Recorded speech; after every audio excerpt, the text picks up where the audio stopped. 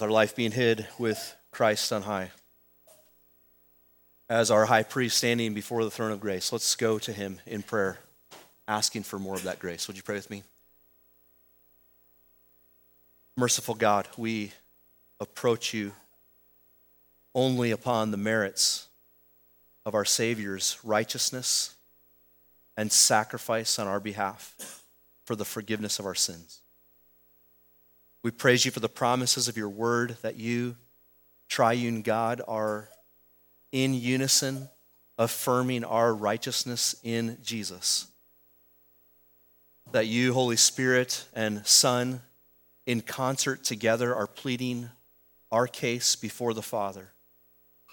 That we, as your children, would prosper and thrive in our love for you, in our obedience to you, in our pursuit of you. That we would be holy as you are holy, sanctified by your word, for your word is truth. Lord, we praise you that this is your desire, your clearly revealed will for us, that we as your church would be renewed and revived by the word of truth, that our hearts would be all the more warm in our love for you, burning with zeal and desire to honor you in every way possible. And so, Lord, we ask you, who sees us rightly and truly, who stands in the midst of your churches and with a gaze like the eyes of a flame of fire, you cut through all the noise and see what really is happening in our hearts. So, Father, we bow our hearts before you in this moment and ask for you to expose us to ourselves through your word. Would you take the mirror of your word in the minutes ahead and make known to us who we really and truly are before you? And then after seeing ourselves, would you exalt your Son, that we might see him who we should be like?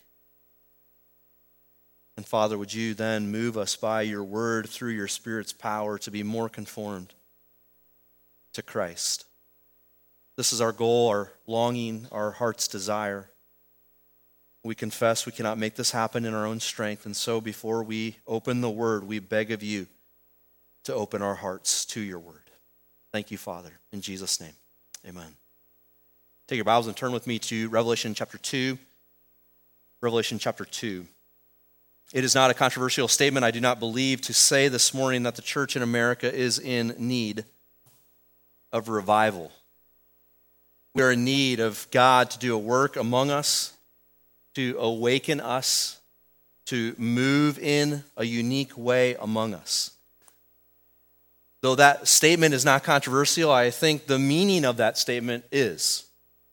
What do we mean as Christians when we long for God to revive his church?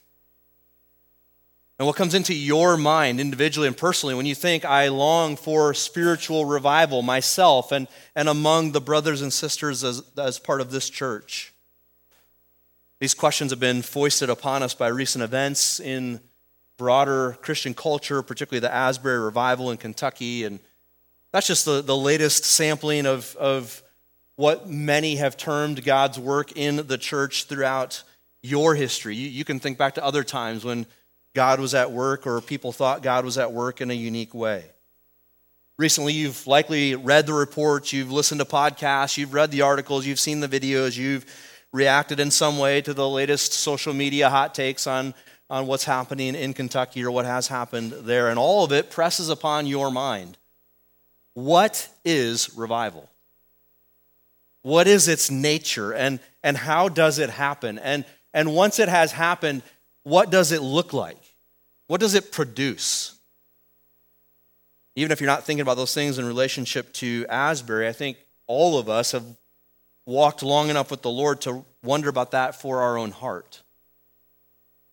Knowing that at points in our journey, we need God to do a work in us and move us. And what is it when you talk that way, do you mean? What are you longing for God to do for you, in you, and through you? We answer those questions as we have been last week and then this morning not from our own wisdom and understanding. We don't look to our own experience. We don't look to some revival expert. We don't look to the voices out there that are giving us all kinds of ideas on revival. We don't look for the voice that's telling us what we already believe. We run to the Word. What does God say about this? What has He already revealed to be true about what revival is and how it happens and what its result would be? I don't know of anywhere else in the Scripture that it gives such a condensed answer to those questions than what we see in Jesus' words to the 7 churches in Revelation 2 and 3. If ever there was a church in need of revival, I think it is at least 5 of these 7 churches. They're representative of the church in every stage and age of its development. These were real churches in Asia Minor. They were actual local churches at the end of the first century. They all had been planted by the Apostle Paul and his associates during his missionary journey. So they're now into their 2nd generation of believers. They're well established. The patterns of thought and practice are in place. They're facing intense persecution from the Roman Empire and from the Jews around them. And yet they are in need of God's work to revive their hearts.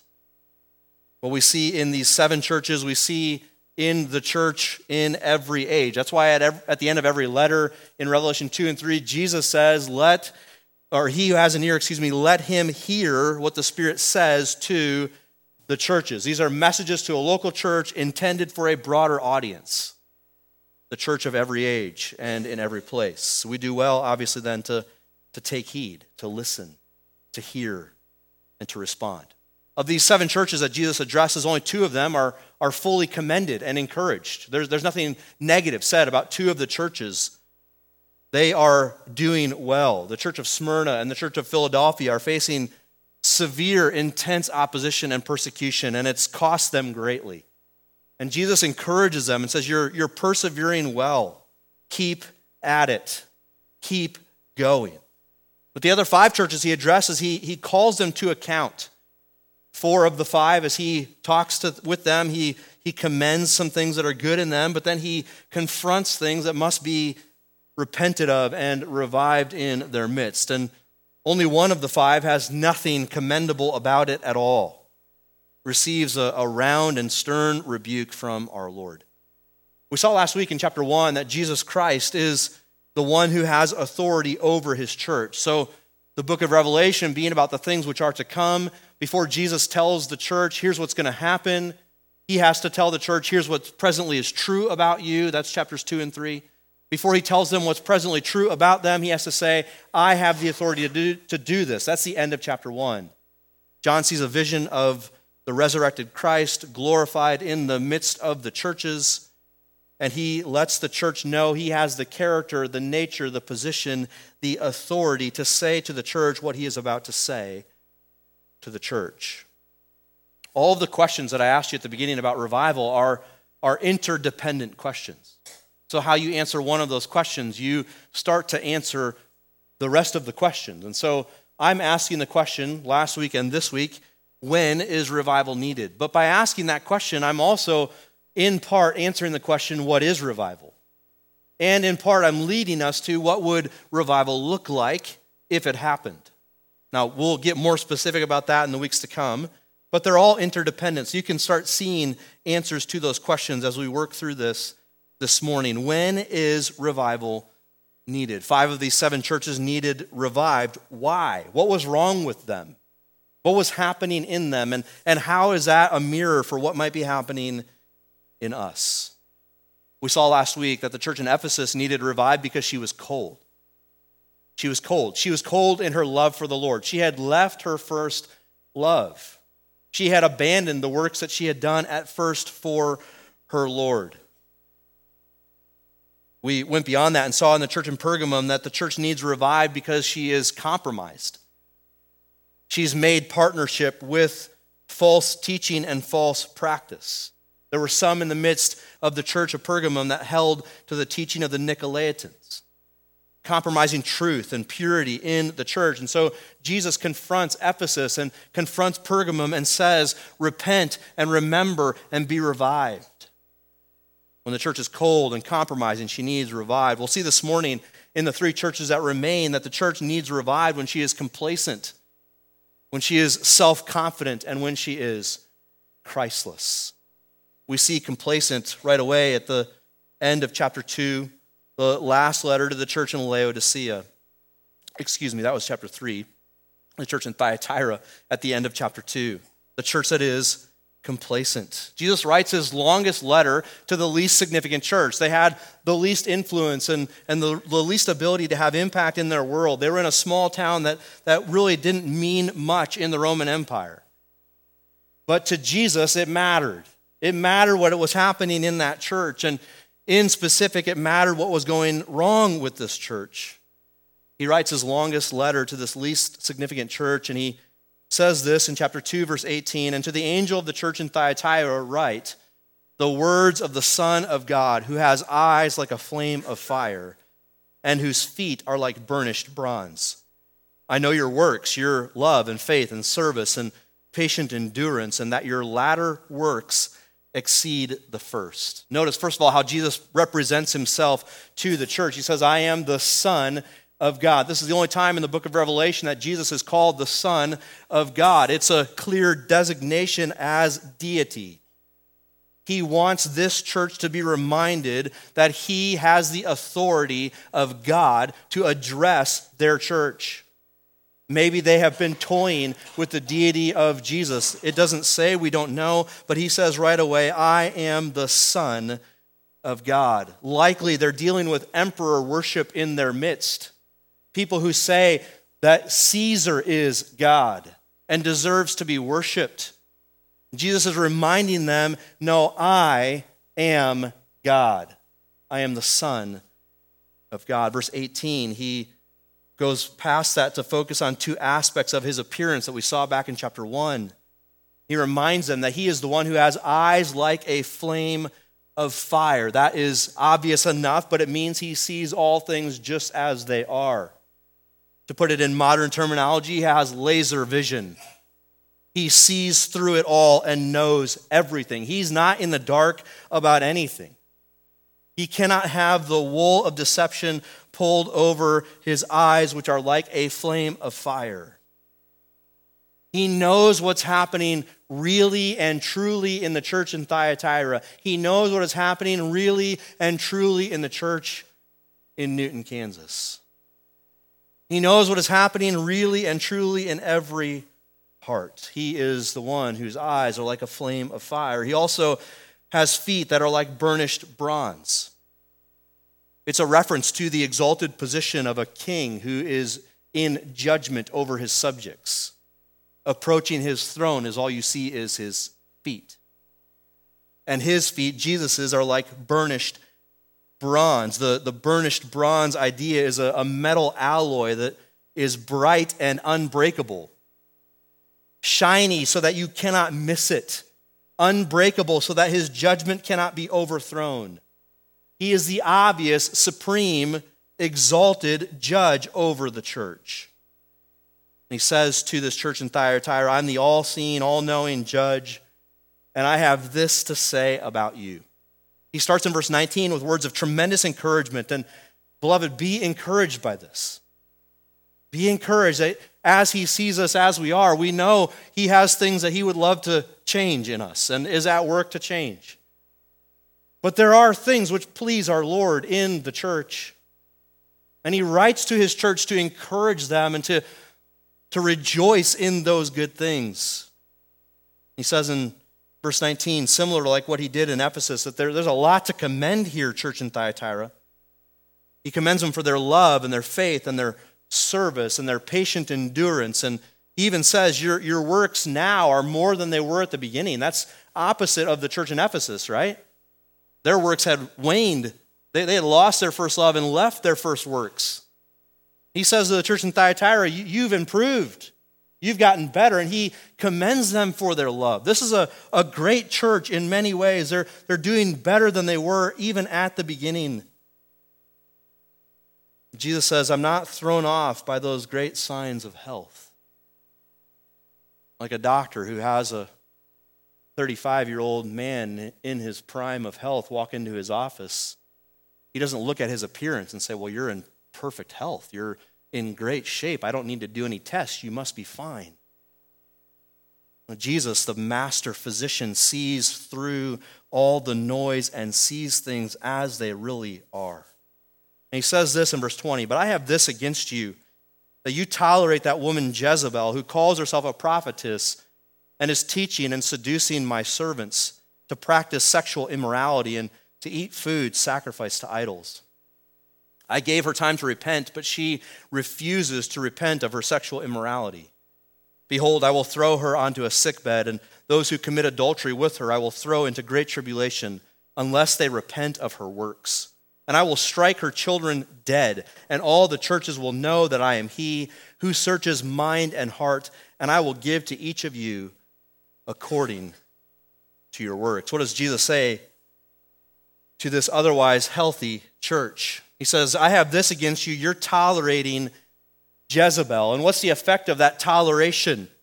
Well, she's teaching people and leading them astray into sexual immorality and into false worship, eating meat sacrificed to idols, participating in the ceremonies meant to honor false gods.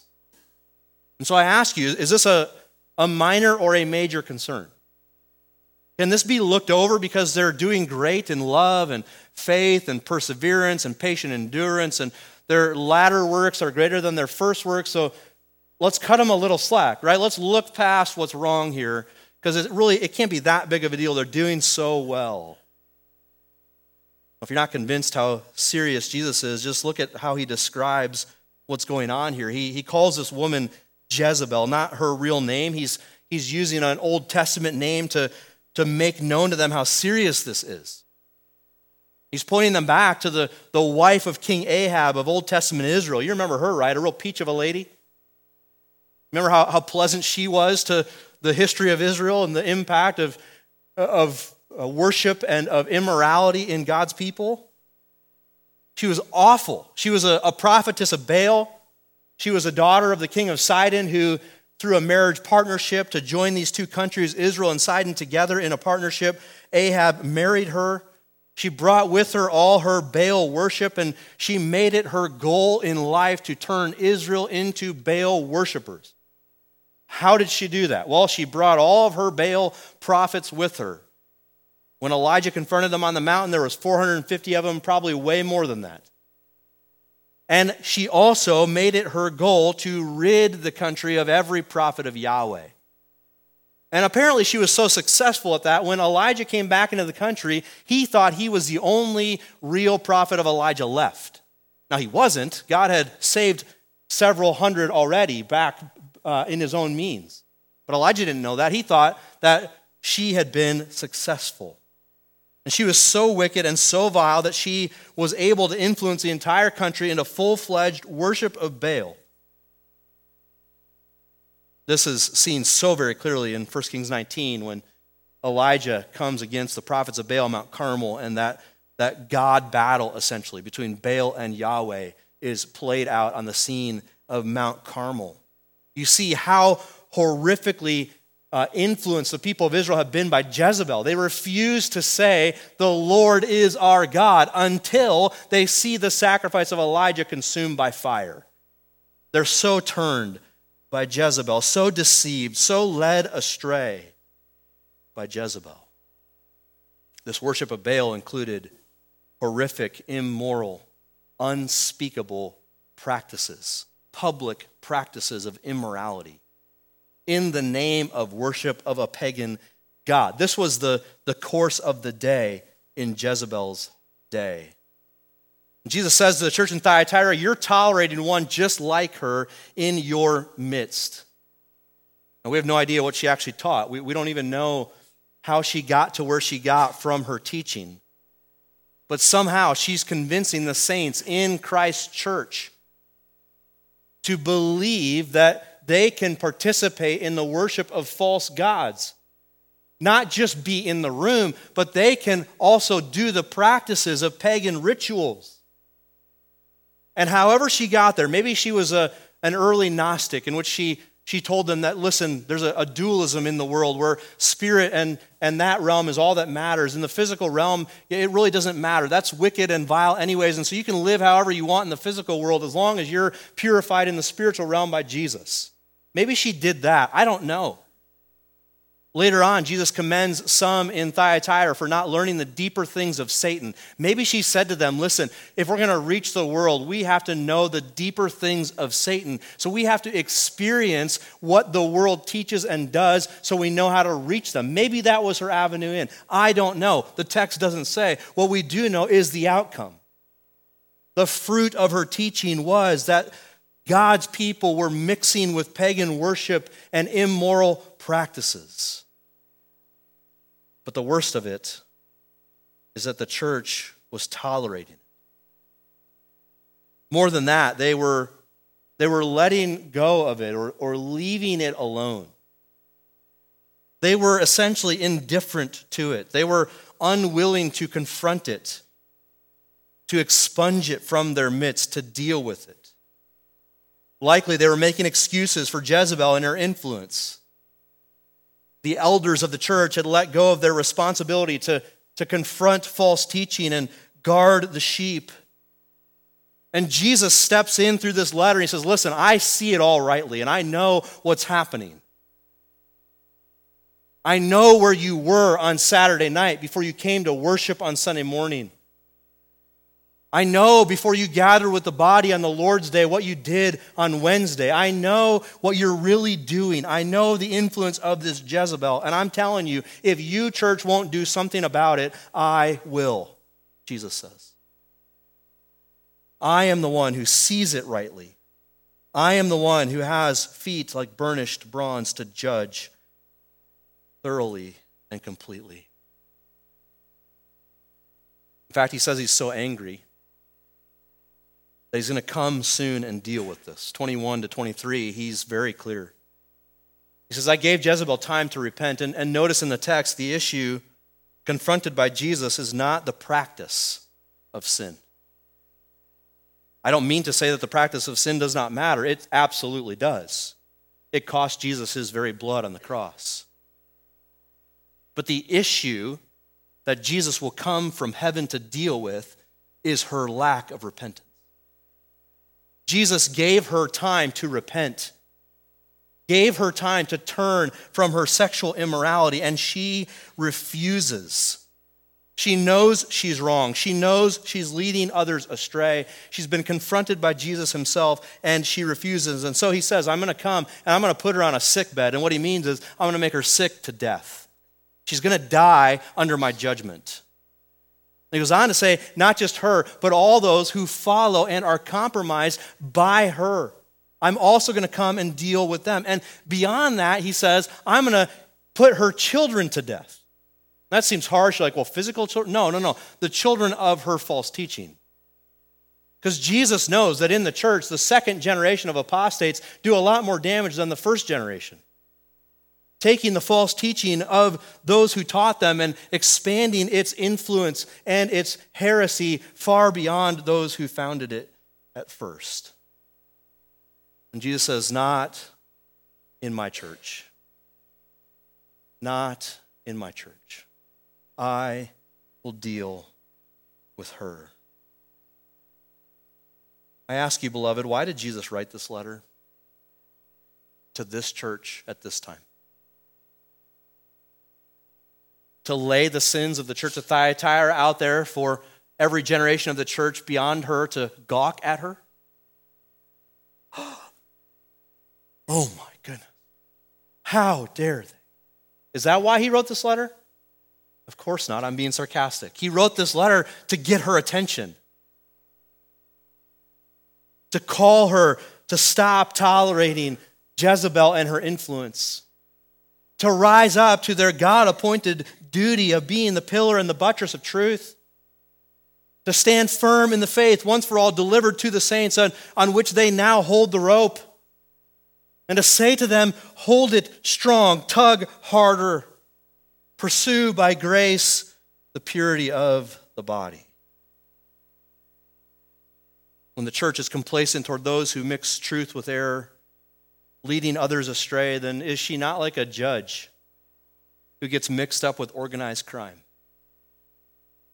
A judge has one responsibility, and that is to maintain and judge in accord with the law. When that judge gets mixed up with organized crime, it becomes then expeditious for him, based on the money given to him behind closed doors, to not uphold the law.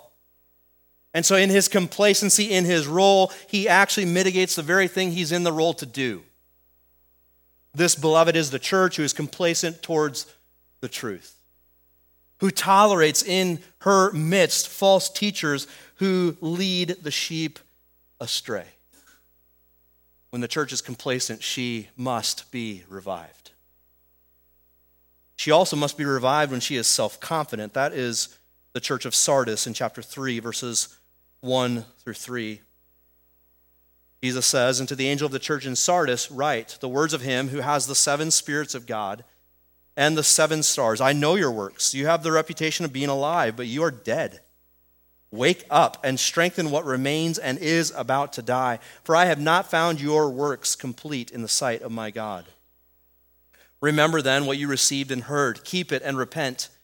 If you will not wake up, I will come like a thief, and you will not know at what hour I will come against you. Yet you still have yet you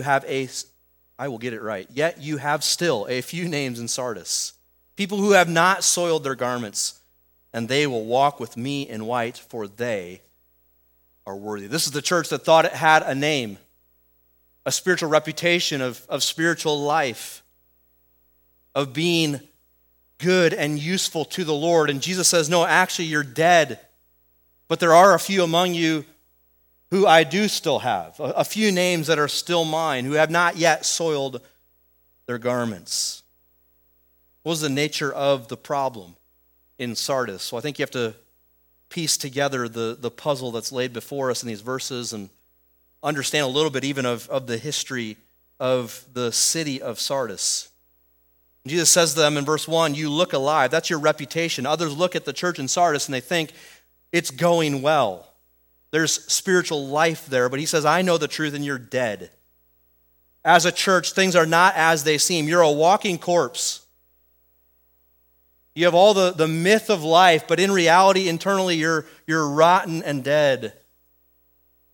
He goes on in verse 2 to say to them, you need to wake up and strengthen what remains and is about to die. Their works of faith, he says in verse 2, are incomplete before God. Revive yourself, get up and get to it. Another piece of the puzzle is found back in verse 1 where Jesus describes himself as the one who has the 7 spirits of God and the 7 stars. He's pointing back to chapter 1 and verse 4 when he is described, or the 7 spirits are described as being before the throne of God.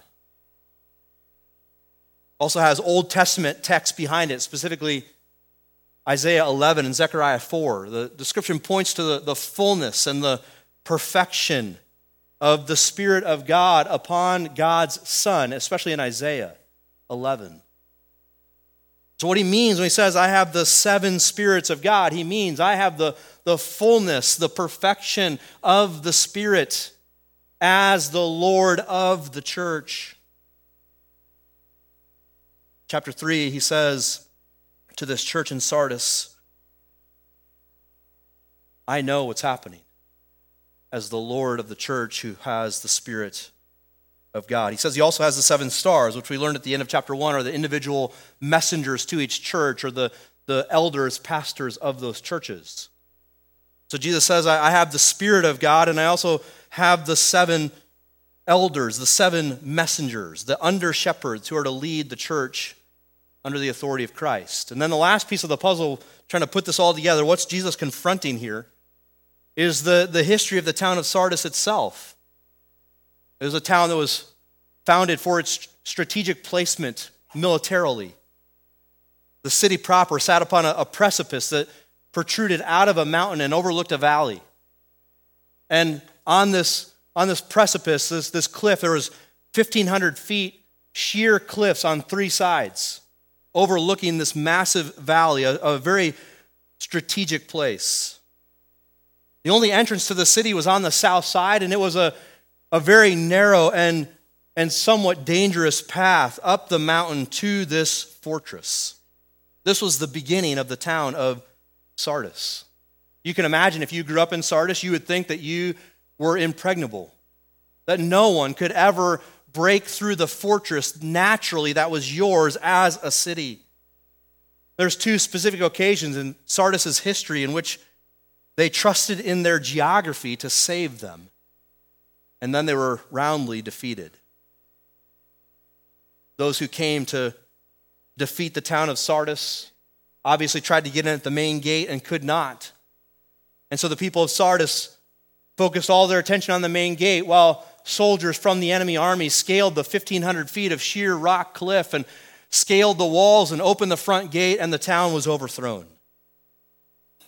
They let go of their watchfulness, their situational awareness, because they trusted in, had confidence in what was physically true about their existence. So with all those pieces on the table that I just laid before you, how do we put that together and make sense of what Jesus is confronting? What's wrong in Sardis? What is Jesus saying you need to be revived about? Well, I think they're reflecting the self-confidence of their own town in a spiritual sense. Things looked fine. Things were going well. They had a good spiritual reputation. Anyone who saw them thought they had life and were useful to the Lord. And they had confidence in their accomplishments. They had confidence in their reputation. They were moving forward on the fuel of past success. Jesus says, I know the reality. There's actually a spiritual cancer in you, gnawing away at the most vital of your spiritual organs. And that cancer is self-confidence, confidence in your flesh. You're not filled with the power of the Holy Spirit that is mine. I have the 7 spirits of God, Jesus says. And you don't right now. You're walking in your own confidence rather than in the power of the Spirit of Christ. They were hindering and grieving the work of the Spirit as they walked by the flesh. And by that, it looked like them doing something for the Lord, but in reality, they were just a dead church doing their own thing with just a few true believers. Beloved, the church in Sardis didn't need the Spirit. In their practice, in their method, in their weekly meetings, they did not need the Spirit. They were not dependent upon God to work in them and through them.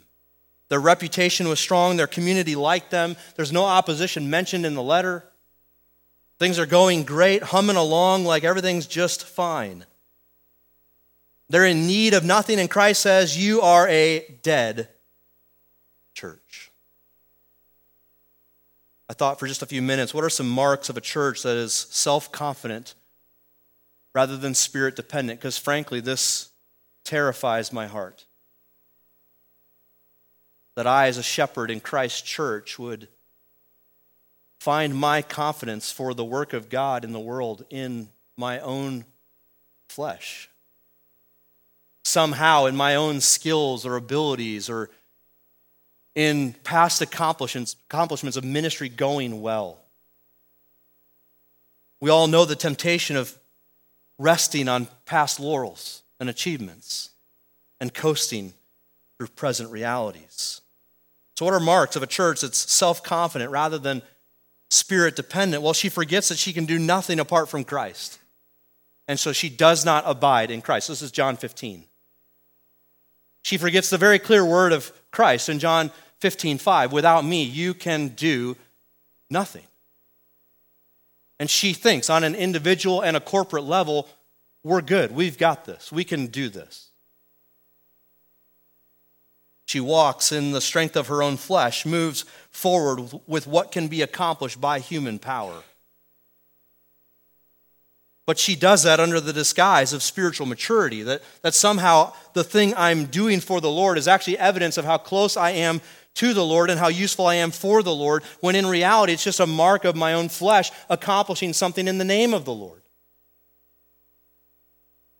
Another mark would be the whole ministry venture of the church is built upon human ideas and methods, perpetuated by decades, sprinkled with the truth of Scripture, but moved along upon human wisdom as one generation after another learns the confidence in ministry of what it is that we can do for the Lord. This will look like exaltation of men over Christ. Men will become the center attraction in the church. This will look like divisions in the church into camps, worshiping men for what they can do in their flesh in the church. This was the church in Corinth, those who were so very fleshly, as Paul said. And they declared, I am of Paul. No, I am of Apollos. No, I am of Cephas. No, I am of Christ. This will also look like the ruts of forms of ministry where the church does what the church always does, with little thought of whether that is actually what Christ would have the church do. It becomes what the church knows and what the church can comfortably accomplish week in and week out, month in and month out, year in and year out. And this then will look like prayerlessness. Because frankly, why bother praying when we can do what we're doing? We don't actually need the Lord to help us do anything for Him because we're doing plenty for Him without Him. Subtly shift our confidence from Christ to ourselves. This turns into then a preoccupation with buildings and budgets and schedules, rather than a deep expression of spiritual dependence upon Christ to work in us and through us to do what He wants to do in His world through His church. Brother, sister, when does the church need revived? When she's cold? When she's compromised? When she's complacent? And when she's self-confident rather than spirit-dependent. Lastly, when she is Christless. When she is Christless. It's really criminal to try to cover the church in Laodicea in a few minutes, but I think it's helpful to kind of paint them all together. So I'm going to breeze through this church. Many commentators and church historians have said that the church in Laodicea represents the church in modern-day Western culture. There's many carryovers to this church and the modern-day Christian church. This is the only letter in which there is nothing positive said to the church. It's a scathing rebuke by our Lord. Notice how Jesus describes Himself in chapter 3, verse 14 of the church in Laodicea. He says, "And to the angel of the church in Laodicea write the words of the Amen, the faithful and true witness, the beginning of God's creation." He starts with saying He is the Amen of God, the verily and the truly. He is the one that puts His stamp on all of God's work and all of God's promises. He is the fulfillment and the completion of all that God said He would do in the world. He is the Amen of God. He is also the faithful and true witness of God.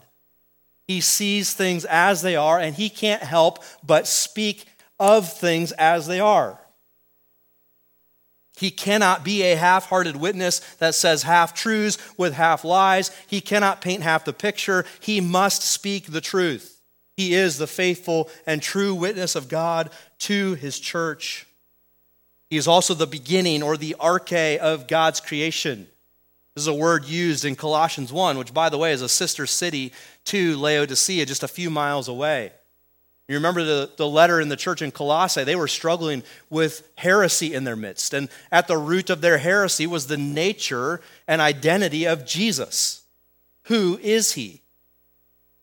And Paul writes this amazing declaration of the glory of the preeminent Christ in Colossians 1. And he says He is the firstborn of creation. He's the ruler, the beginning of creation. He's not just the first of all that was to come. He is where it all began. He's the source of everything that comes out in creation. He is the creator. Before I read the rest of the letter, Jesus setting it up with that powerful display of his character. Before I read the rebuke, I need to tell you a little bit about the city of Laodicea. It was a banking center that was incredibly wealthy, probably the wealthiest town in the Roman Empire outside of Rome. It definitely was the most affluent town of Asia Minor, and an example of that from history is in AD 60, they had a massive earthquake hit their town and the region. Several towns were just completely decimated, and as they were rebuilding after the earthquake, every other town took financial aid from Rome, except Laodicea. In their own prideful arrogance, they said, listen, we've got it, Rome. We're good. We've got enough money to rebuild it and to rebuild it better than it ever was before. They had money. Not only that, but they produced and were famous for a soft black wool. They produced it into all kinds of pieces of clothing and especially into a carpet that was world-renowned and world-desired. People wanted the black wool carpet from Laodicea and the black wool clothing that came from there. They were also a center of medical research and progress. They were on the cutting edge of medical developments, and especially as it related to the eye. There's a medical center connected to a pagan temple just outside of Laodicea, and they had produced an eye salve that was world famous, that people had used and had found healing of some sort for their eye problems. So they're wildly rich, producers of a popular piece of clothing, and they're renowned for their eye medicine. But they have a massive problem. They, as a city, were established in a place that did not have a good water supply. They were put there because of its strategic location for military campaigns, and it just stayed there. And as it stayed there, they were in need of water. A few miles away was the town of Hierapolis, which was known for its hot springs, therapeutic to the aching body, useful and helpful. A few miles in a different direction was Colossae, known for its cold, refreshing water supply from springs. And so here's Laodicea sitting miles away from good water supplies in other cities, and so they build aqueducts, the famous Roman aqueducts, and they duct it into the city. But by the time it reaches the city, what do you think that cold water from Colossae tasted like? It's tepid and lukewarm and frankly disgusting. How about that hot water from Hierapolis when it finally made its way through the duct all the way miles to Laodicea? What did that feel like? Tepid and lukewarm, worthless. Verse 15, I know your works. You are neither cold nor hot. Would that you were either cold or hot. So because you are lukewarm and neither hot nor cold, I will spit you out of my mouth. For you say, I am rich. I have prospered, and I need nothing. Not realizing that you are wretched, pitiable, poor, blind, and naked. I counsel you to buy from me gold refined by fire, so that you may be rich, and white garments so that you may clothe yourself, and the shame of your nakedness may not be seen, and salve to anoint your eyes so that you may see.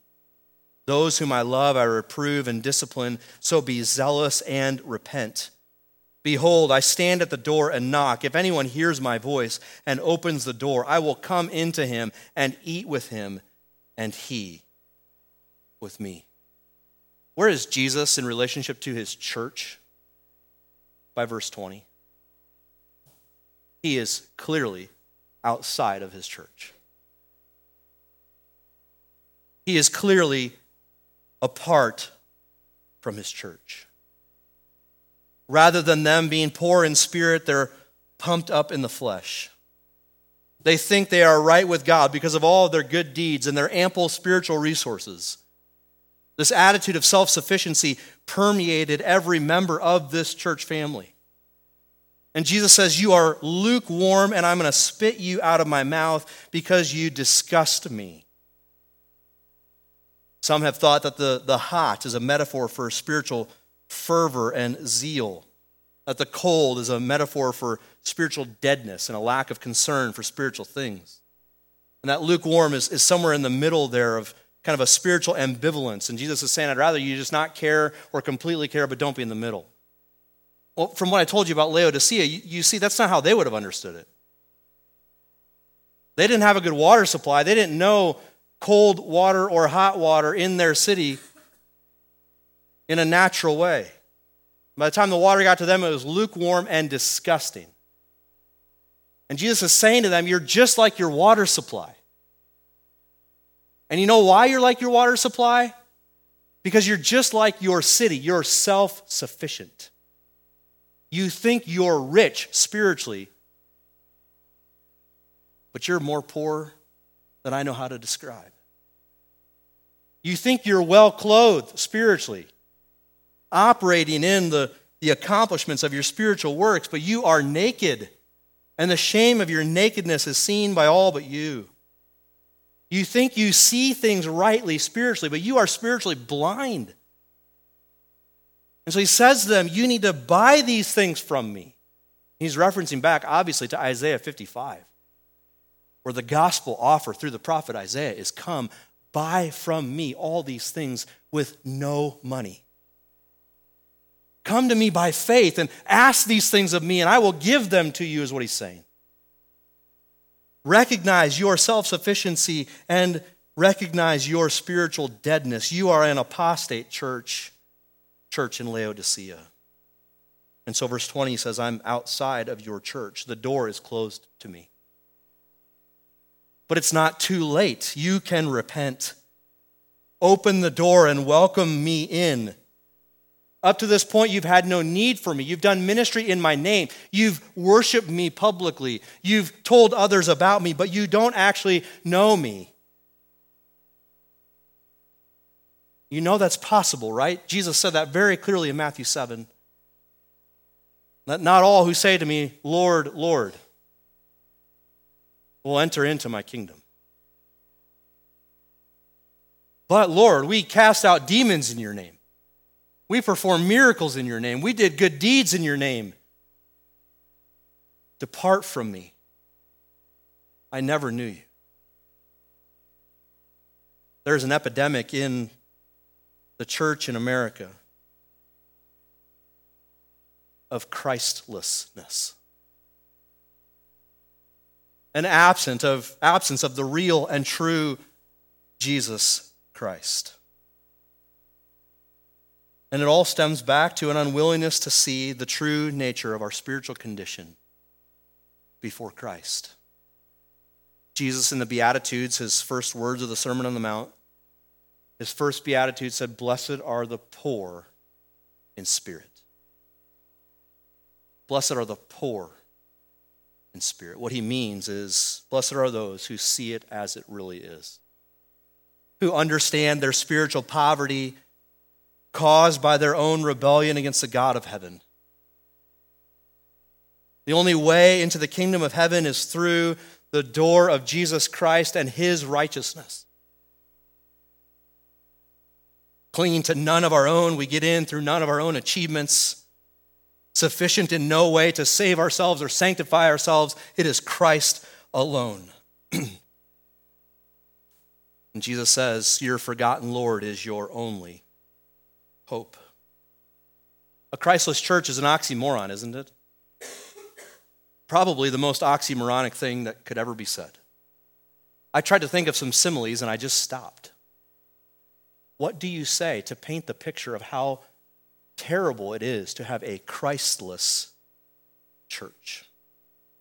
Jesus is the cornerstone of the true church. He's the plumb line for the true church. The foundation stone of the true church. He's the author and the perfecter of our faith. He's the master builder who puts together the living stones to build his church. He's the loving husband who purifies his bride with his word. He's the vine that gives the constant flow of life to the branches by which they produce fruit and glorify him. He is the good shepherd who carefully tends to his sheep, feeds them, and leads them safely home.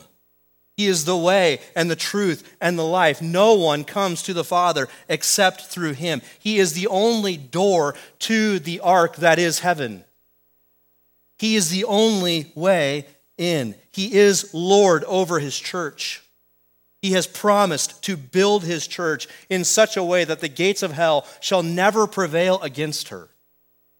He is the sovereign king and the royal master who laid down his robes of majesty and donned the robes of our humanity so that he could suffer under the condemnation of our sinfulness, so that we could be redeemed and made his slaves, rescued from our former master of sin and death and hell, and won to our new master, the Lord Jesus Christ. Now we can joyfully, gladly, and eternally serve our King as his slave. Christ is preeminent in his church. He is the head of his body. All things hold together in Christ and by Christ. In Christ, all the fullness of God was pleased to dwell. Through Christ, all things are reconciled to God. It is by the blood of the cross of Christ that we have peace with the God of heaven. What is a church without Christ? It is not a church. It is in need of a reviving work of the Spirit of God, an awakening of the Spirit of God upon the members of that said church, that they would see that their accomplishments spiritually will condemn them to an eternity apart from Christ. That their only hope in is Jesus and his righteousness. So, beloved, when does the church need revived? When she is cold and forgotten her first works. When she is compromised and tolerates in her midst those who hold to false teaching. When she is complacent and doesn't care of the effect of error upon the body. When she is self-confident, thinking that she can rest on past accomplishments to carry her in present days. When she is Christless, moving forward absent of her Savior. I ask you this morning, has your spiritual doctor taken this time of exam and held up the pictures of your exam before you and said, this is what's wrong in your soul? Friend, I am not the answer to that wrong. Some spiritual work is not the answer to that wrong. The only answer is Jesus himself.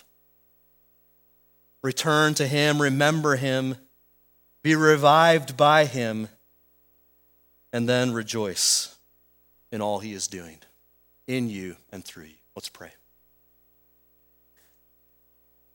Oh God in heaven, we rejoice that your word is true and that you never lie.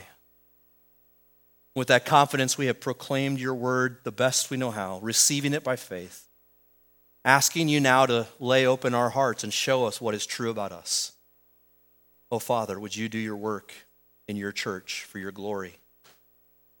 Would you make us to be a bright, shining lamp in a dark world? One that you could commend one day and rejoice in to the praise of your glorious grace.